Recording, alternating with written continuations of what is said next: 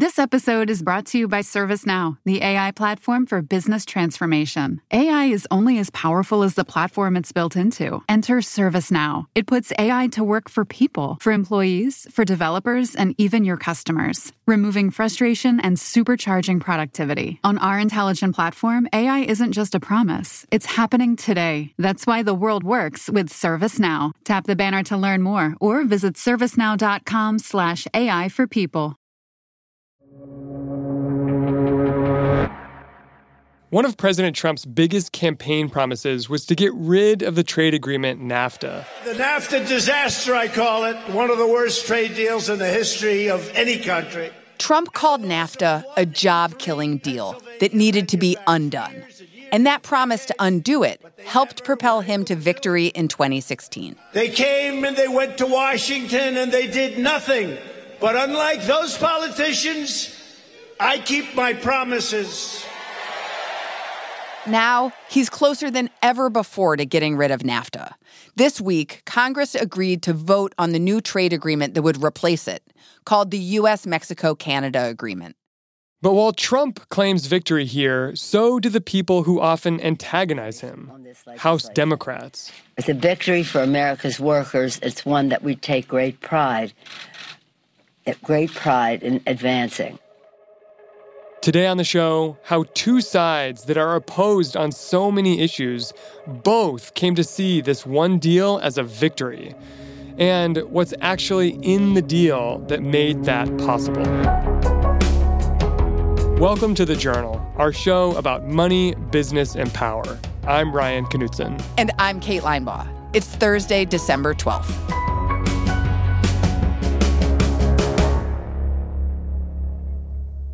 I think I'm here to help record a podcast on NAFTA. That's my goal. Hold on, wait a minute. I didn't think this was on NAFTA. I thought this was on USMCA. I don't know. What did they call it? Well, some people jokingly call it USMCA. USMCA. Really? Yes, but officially USMCA. You officially have to say all 5 letters. Josh Zumbrun covers economics and trade out of D.C. He's been closely watching how USMCA, or USMCA, came together and why it matters. This really rewrites the rules of trade for all of North America. Mexico and Canada are the number 1 and number 2 trading partners of the United States. And this is the deal that governs trade on this whole continent, basically. And so because of how, big the U.S. is, how big this trade is, this is really kind of the world's largest trade deal. The old rules of trade between the U.S., Canada, and Mexico were established under NAFTA. NAFTA, the North American Free Trade Agreement, was a Republican idea.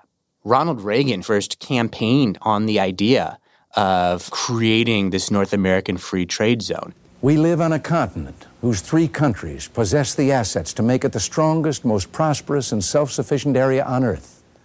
Of course, the Republican Party had traditionally been the party of free trade.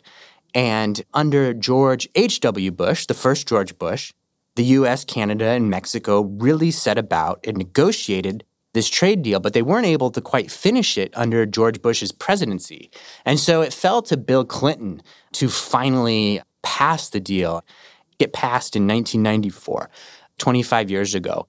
One of the ideas behind NAFTA was that it would help keep American companies competitive. Globalization was bringing new players onto the scene, and American industries needed help to keep up. One example is the American auto industry.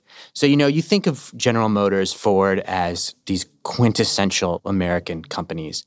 But the only way they can compete with automakers in Asia or in Europe is to be able to have those Mexican factories that aren't as expensive to operate as the American ones. That's the only way the American industry is kind of able to hold its costs comparable to its foreign competitors.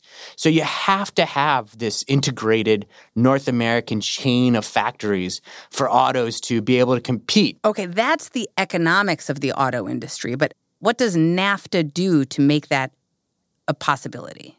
The U.S. has a lot of restrictions and barriers that exist for most countries to try to do business with. And that's especially the case in the automobile industry. If you want to bring a pickup truck into the United States that's manufactured in Europe or Asia, you have to pay a 25% tariff. You want to bring in a $40,000 pickup truck with a 25% tariff? That's an extra $10,000 in the cost just from the tariff. Mexico and Canada are the only countries that get outside of that tariff as part of their membership in NAFTA. And so you can put a pickup truck factory in Mexico, do that final assembly with Mexican wages, bring it into the U.S. at a price that is still attractive to American consumers. And so it's all these things that are what allow the economics of a trade agreement to work. And so for 25 years, NAFTA has been the rules of the road. I mean, it's been what governed economic relations between the three countries here in North America. And generally, how have those 25 years been viewed? You know, most economists would say that NAFTA has overall been a great success. The trade between the three countries has grown enormously, and so most people would look at this and say it was a success. But there were always critics.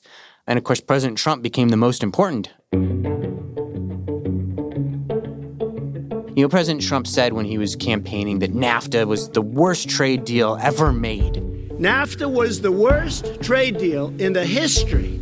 It's like the history of this country. NAFTA has destroyed New England. Ohio has lost nearly 1 in 3 manufacturing jobs since NAFTA. Disasters and totally disastrous NAFTA. NAFTA, one of the worst trade deals ever signed in the history of our country. Perhaps the worst ever signed in the history, frankly, of the world. You think of American manufacturing over the past 20 years, and there have definitely been a lot of factories that have closed and have gone overseas, and a lot of those did go to Mexico. And so that's been the critique of President Trump. He said that these deals had allowed companies to kind of suck the U.S. labor market away, that these deals had allowed Mexico to take advantage of the U.S. and kind of steal U.S. jobs. And that was, you know, a critique of Bernie Sanders as well, and it's been a critique of a lot of labor unions, that NAFTA kind of sucked jobs out of the U.S. and put them in Mexico. You know, it's tough for a politician to go to people in a town where that happened and say, well, overall, the U.S. economy is much better off. And, you know, yes, your town lost all its jobs, but, you know, the U.S. is a 300 million person country, blah, blah, blah. It's not a very compelling argument to give to people who actually did lose their jobs from this deal. And one person who put it eloquently said, I think this was the Harvard economist Danny Roderick, who said something like, trade deals produce more winnings than losings. But it doesn't necessarily mean they produce more winners than losers. There's a lot of people that can still miss out from these types of deals, and there certainly are those people. I mean, that shouldn't be lost in this discussion. It was that message that helped President Trump win key industrial states in his election. So when Trump took office, making major changes to NAFTA was at the top of his agenda. What did Canada and Mexico say about this idea of renegotiating NAFTA when it came up? All three countries knew that there were kind of some issues that it would be worth updating. One is that in 1994, you almost had no internet, right? But now, you think about how much commerce happens on the internet. So there was a sense that everyone had that it would be really worthwhile to come in and put some rules on digital trade. Another really big example is that a quarter century ago, Mexico's government owned its oil industry. It was a nationalized industry. And since then, that industry has been privatized. And so that means that in the original NAFTA, there were really no rules at all about trade in energy.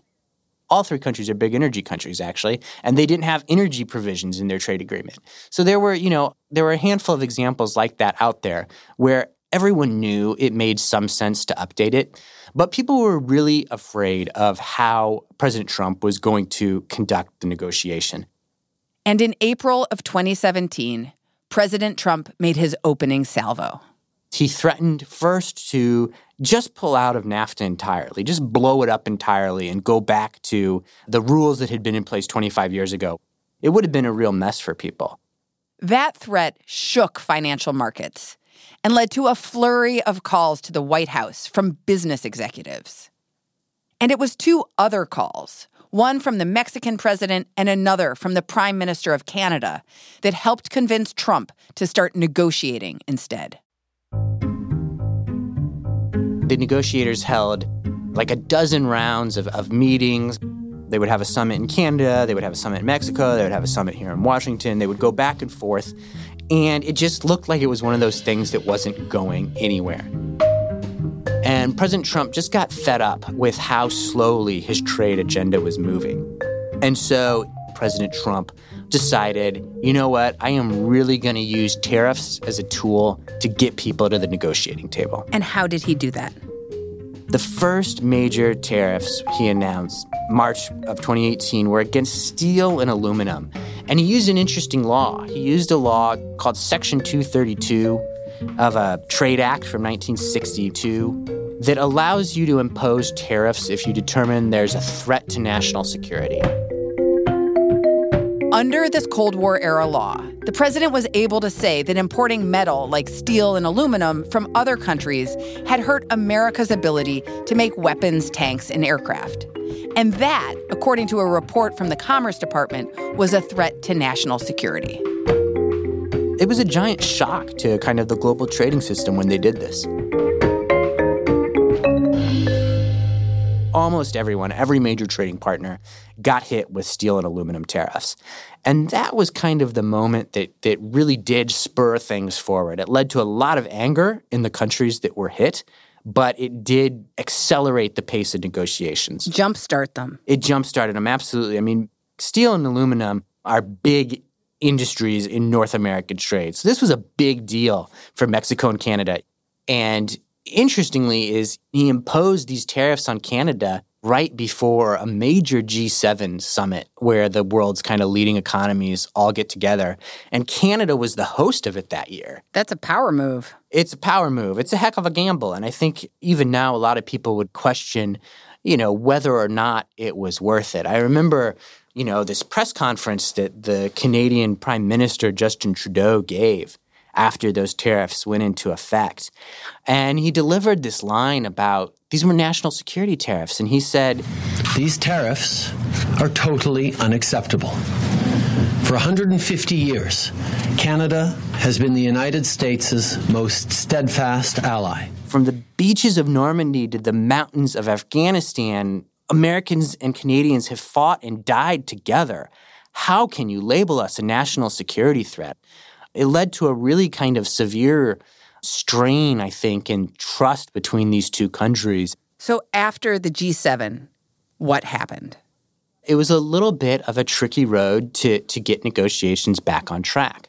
And in fact, President Trump used another tariff threat to galvanize things. He threatened that he was going to use those same national security tariffs, but instead of doing it on steel and aluminum, he was going to do it on automobiles and auto parts. He was talking about putting 25% tariffs on every automobile and every auto part coming into the United States. It would have been almost $400 billion of imports every single year. So that threat is actually bigger than everything that's happened in the U.S.-China trade war put together. Some people compared this to kind of like threatening a nuclear bomb or something in the trade space. I mean, that's how big of a deal this was seen to be. Going nuclear brought Mexico back to the table. The U.S. and Mexico came close to agreeing to their own deal, and eventually that brought Canada back to the table too. The three countries finally came to an agreement last year in October. But that agreement still had to be approved by Congress. The amazing thing is that even once you have all three countries agreeing to this thing, you've still got to get Congress to vote on it. And it's kind of funny. I mean, when they were doing this in 2018, you had a Republican-controlled Senate, you had a Republican-controlled House. But then, November of 2018, the Republicans lost the House of Representatives. And so suddenly, you had a completely different landscape. It's great that you have Mexico and Canada agreeing, but you have to get Democrats in the House of Representatives to support this trade deal now. What convinced the Democrats to get on board? That's after the break.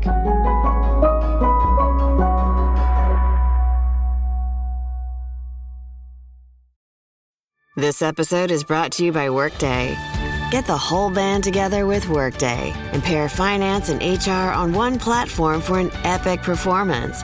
With Workday AI at the core, you'll make confident decisions faster than ever, and you'll drive flawless business and finance operations with an agile platform that constantly evolves to future-proof your organization.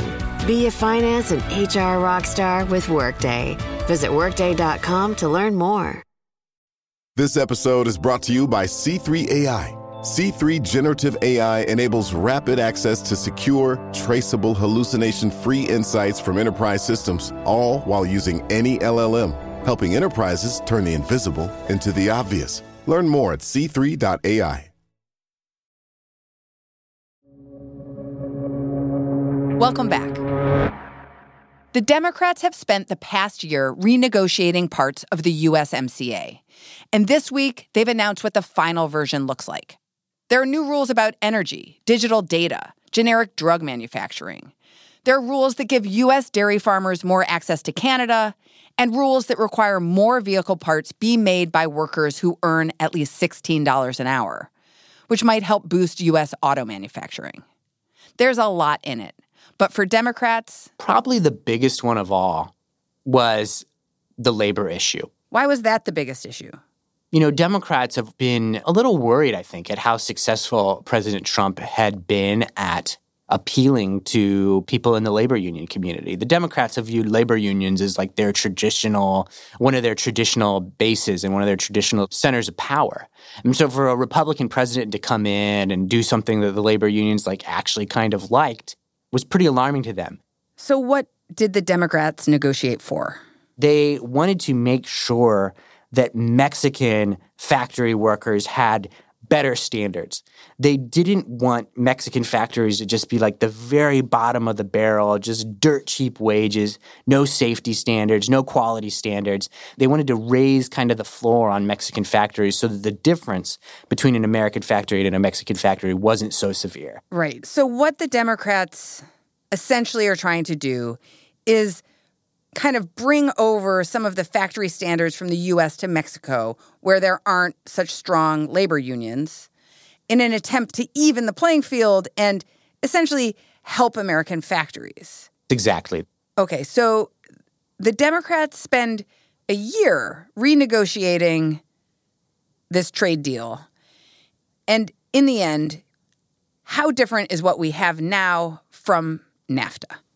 There are kind of significant provisions in a few of these areas, like energy, digital trade, labor, auto rules. But overall, probably 80% of trade or something like that, it's going to be pretty much the same between the New Deal and the Old Deal. Economists have told the Journal that this new agreement won't bring an economic boom to the U.S., though there will be some benefits in particular industries like agriculture, technology, and manufacturing. Those benefits could take years to see. But for now, Josh says there's a more immediate impact. The big effect here is actually just having this uncertainty resolved. You know, there's probably been a lot of companies who were trying to figure out exactly what they were going to do with their business operations. You know, are you going to build a new factory in the U.S.? You're going to build a new factory in Mexico? Are you going to hire a Mexican factory as one of your key suppliers? There's a lot of decisions like this that I think have been on hold. And so now that you have an agreement in place, there's a lot of those things where there's no reason to wait anymore. You know that you're going to be able to have a Mexican supplier for your factory in Tennessee. You know you're going to be able to get Canadian steel for your plant across the lake in Michigan. And so people can kind of get things going again. And if USMCA is not that different from NAFTA, do you think it really is a victory for the president? I think it is. I mean, the campaign pledge was to renegotiate the deal, and they did that. The president's policy win comes at an incredibly tense time. Just an hour before House Speaker Nancy Pelosi announced this deal, she held a different press conference to announce that Democrats were moving forward with 2 articles of impeachment against the president.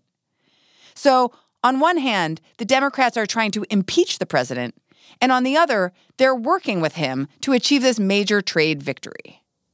Can you talk about the politics of this moment and why they would do that?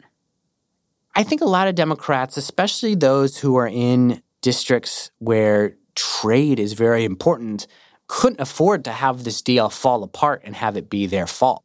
I mean, a lot of them are fairly pro-business themselves, and they don't want to be the ones responsible for wrecking the economy in their district.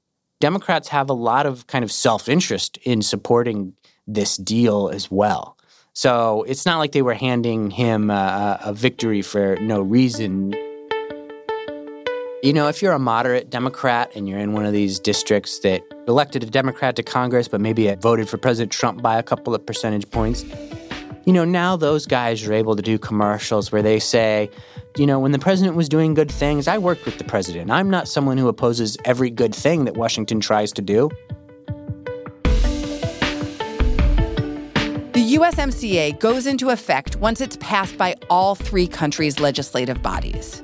In the U.S., the House is expected to vote on the trade agreement next week, with the Senate taking it up in the new year.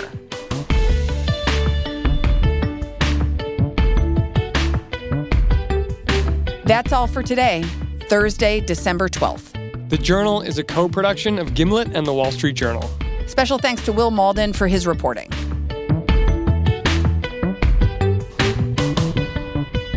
Thanks for listening. See you tomorrow.